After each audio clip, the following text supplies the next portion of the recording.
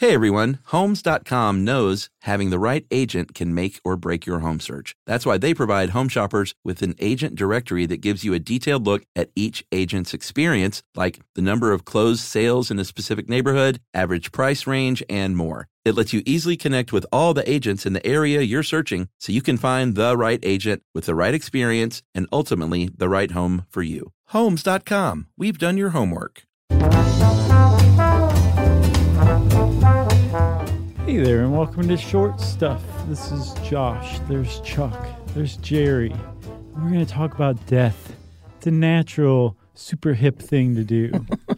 And there's Dave Roos in a bottle with a cork on top screaming, "Let me out." Right? That was weird, but I loved it. Yeah, Dave helps us out with the longer form stuff, but this is one of the old, I don't know how old, but one of the old How Stuff Works shorties that he put together. Yeah, I don't think it was old. I think it was new. Is it new? One of the new House I of just Works mean ones. the old website. Oh, gotcha. Like ye old. You got to say it like that. With an E. The old with an E? Yeah. Sure. Ye oldie. Boy, we sure wasted a lot of time. Good.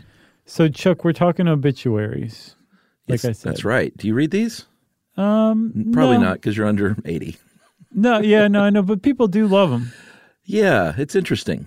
I read that I think Beyond the Dash is what it was called, which is great because, you know, the dash between the date of birth and the date of death. Mm-hmm. There's a dash between them. Yeah. There's a website, an obituary website called Beyond the Dash. And they said that an obituary is like your final gift to a loved one. You're celebrating their life for all to see and read, or if you're one of those weirdos who reads obituaries, for those people to read and see. Yeah.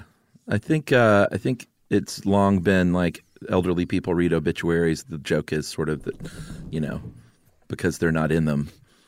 So, man, when ageism becomes a real thing in like 10 years, this episode's not going to have aged well. It's already a thing. A real thing. Oh, okay. You know what I mean? Yeah. But they have always, well, they've changed a lot over the years, which is sort of interesting. And this, we're going to plug the genealogy website? No.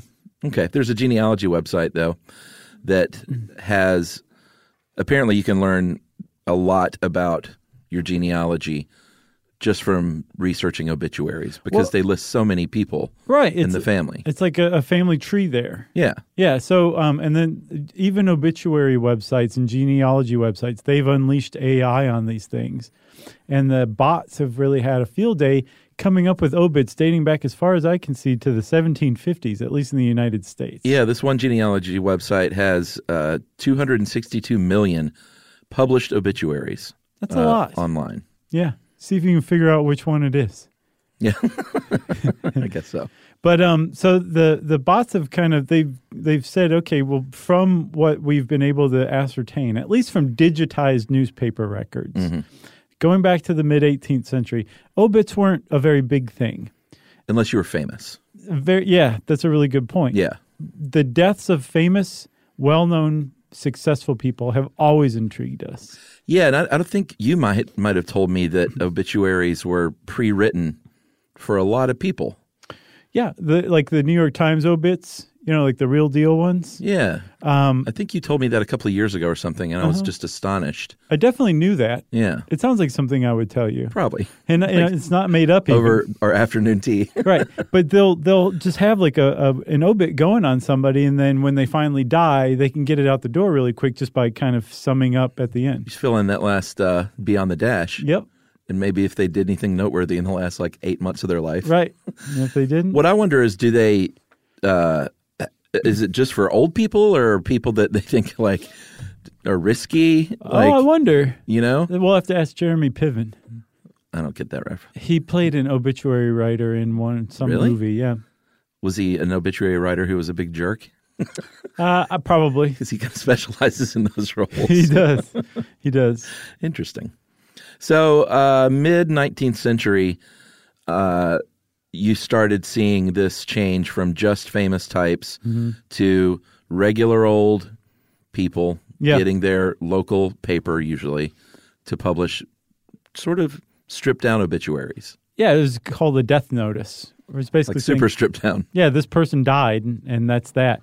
There's still death notices around today, and apparently, if you're into obituaries so much that you will publish a death notice, what you're saying is it's basically like a hold the date for more information about the funeral. Right. They still do those today. But that was what obituaries were originally. It was just, the person's name, they died, maybe who they were survived by, maybe a little bit about the funeral. But the reason obits were so thin originally was because back in the day, before the linotype was invented in, I think, the 1880s, when you put a newspaper together, every page, every letter of every word, of every sentence, of every line, of every page of every in the graph, newspaper, to use some lingo. Thank you.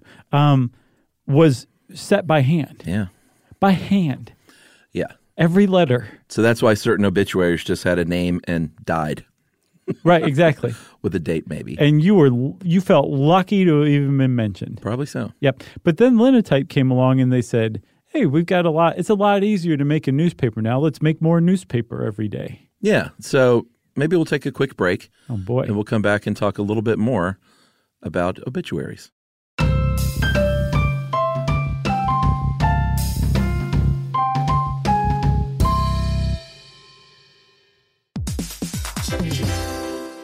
All right, game off. Let's pause here to talk more about Monopoly Go. Because in Monopoly Go, you can team up with your friends for timed tournaments where you work together to build up each other's boards. It's very nice. That's right. And the more you win together, the more awesome prizes you unlock. And there's so much to get. I'm talking about unique stickers that you can trade with friends to complete albums for big prizes, cool new playing pieces to travel the boards with, or hilarious emojis for taunting friends when you smash their buildings or heist their vaults. Plus, Monopoly Go feels new and exciting every day with constantly changing tournaments and challenges, like digging for treasure or a robot pachinko machine. And there's always new timed events that help you win big, like massive multipliers for everything you win or rent frenzies. That's right. There's always something fun to discover in Monopoly Go. So get off the bench and go download it now for free on Google Play or the App Store. Game on!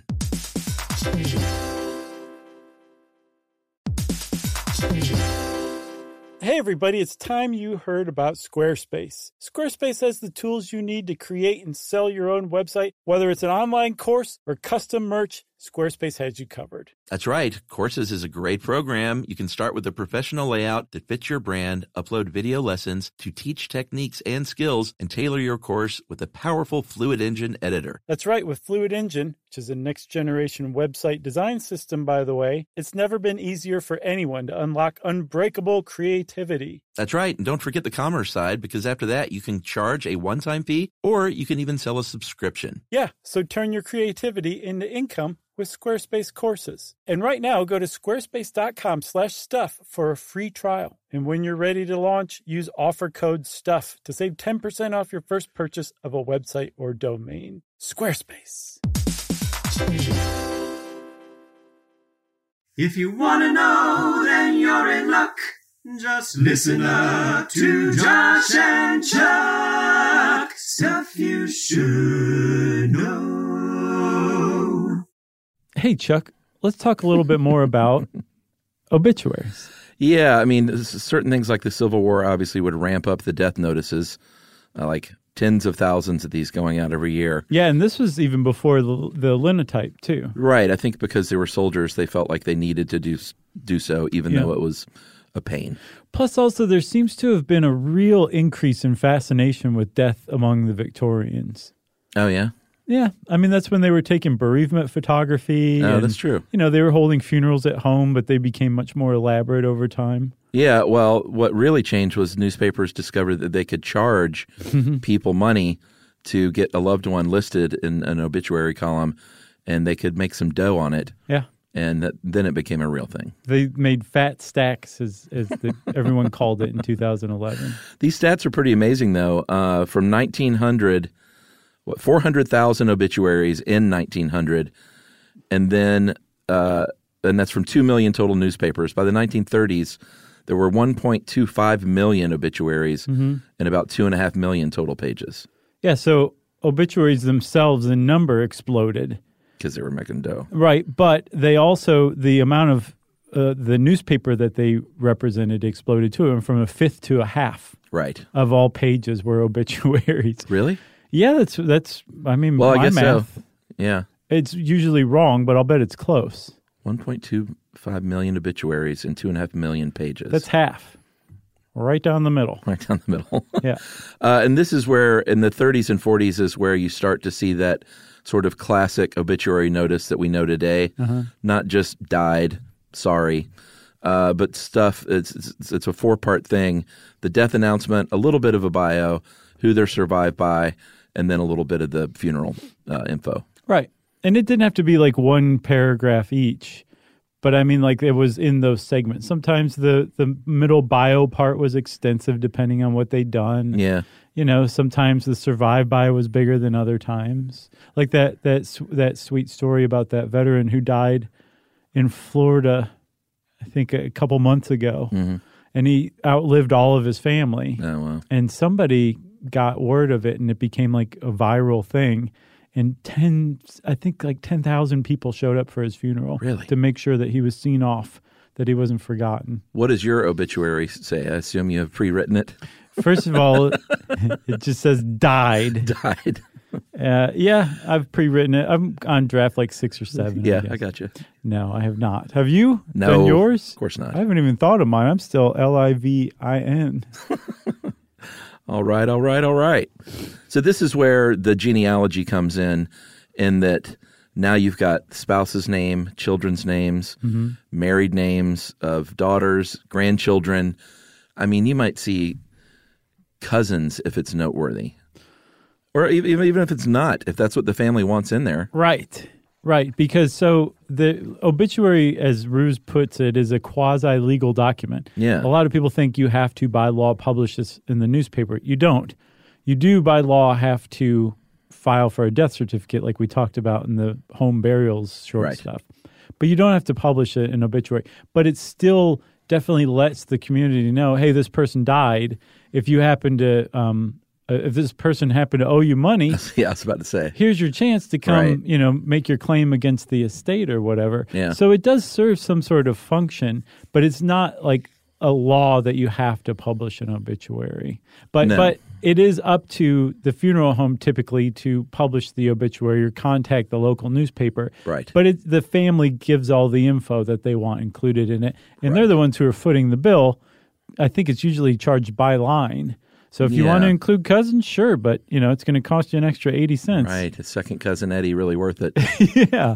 And then things changed again really after 9/11, apparently, when the obituaries became much more personal and these great stories started coming out about the people who died on 9/11. Right. And I think that sort of, at least according to the people that they quote in this article, said that kind of changed things all over the country. Yeah. And people started being a lot more honest. Yes. And maybe funny and making them real memorials, but also, like I said, being honest and not brushing things under the rug. Like if someone suffered from depression and died by suicide, they wouldn't just put a vague, died suddenly at home. Yeah, exactly. That's what they used to say. Yeah, and I'm sure some of them still do, but I think there's a trend toward honesty and openness now more so. For sure. And apparently, according to Susan Soper, who's an obituary expert as far as Dave Ruse is concerned, Sure. she said that was probably what turned the tide, that September 11th narrative obituary thing. Did you read about that last thing about saying that the deceased will not be missed in some cases? Whose was that? Was that just one? As far as I could tell, it was just one. But a few years back, there was a woman whose adult children, said that the world would be better off without her, or the world is now better off without her, and she will not be missed. Wow. She really jilted them as children, and they had never forgiven her for it. And it caused a huge outcry and backlash. Really? And actually, everyone sympathized with the dead woman, Not the kids. and not the kids. The kids were taken as like little monsters who couldn't forgive their mom. But it was a huge deal, and it really kind of said a lot about how we view the deceased and their last, send off. Right. Just how many warts should you show? Right.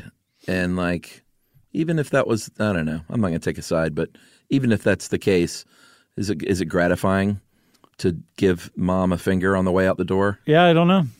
You'd have to ask those kids. Not I'm a sure finger, the finger. They were very. They were probably very surprised at the international backlash that it garnered. Interesting. Yeah. Well, that's it for obituaries, Chuck. Yes. That means Short Stuff is out. Stuff You Should Know is a production of iHeartRadio's How Stuff Works. For more podcasts from iHeartRadio, visit the iHeartRadio app, Apple Podcasts, or wherever you listen to your favorite shows.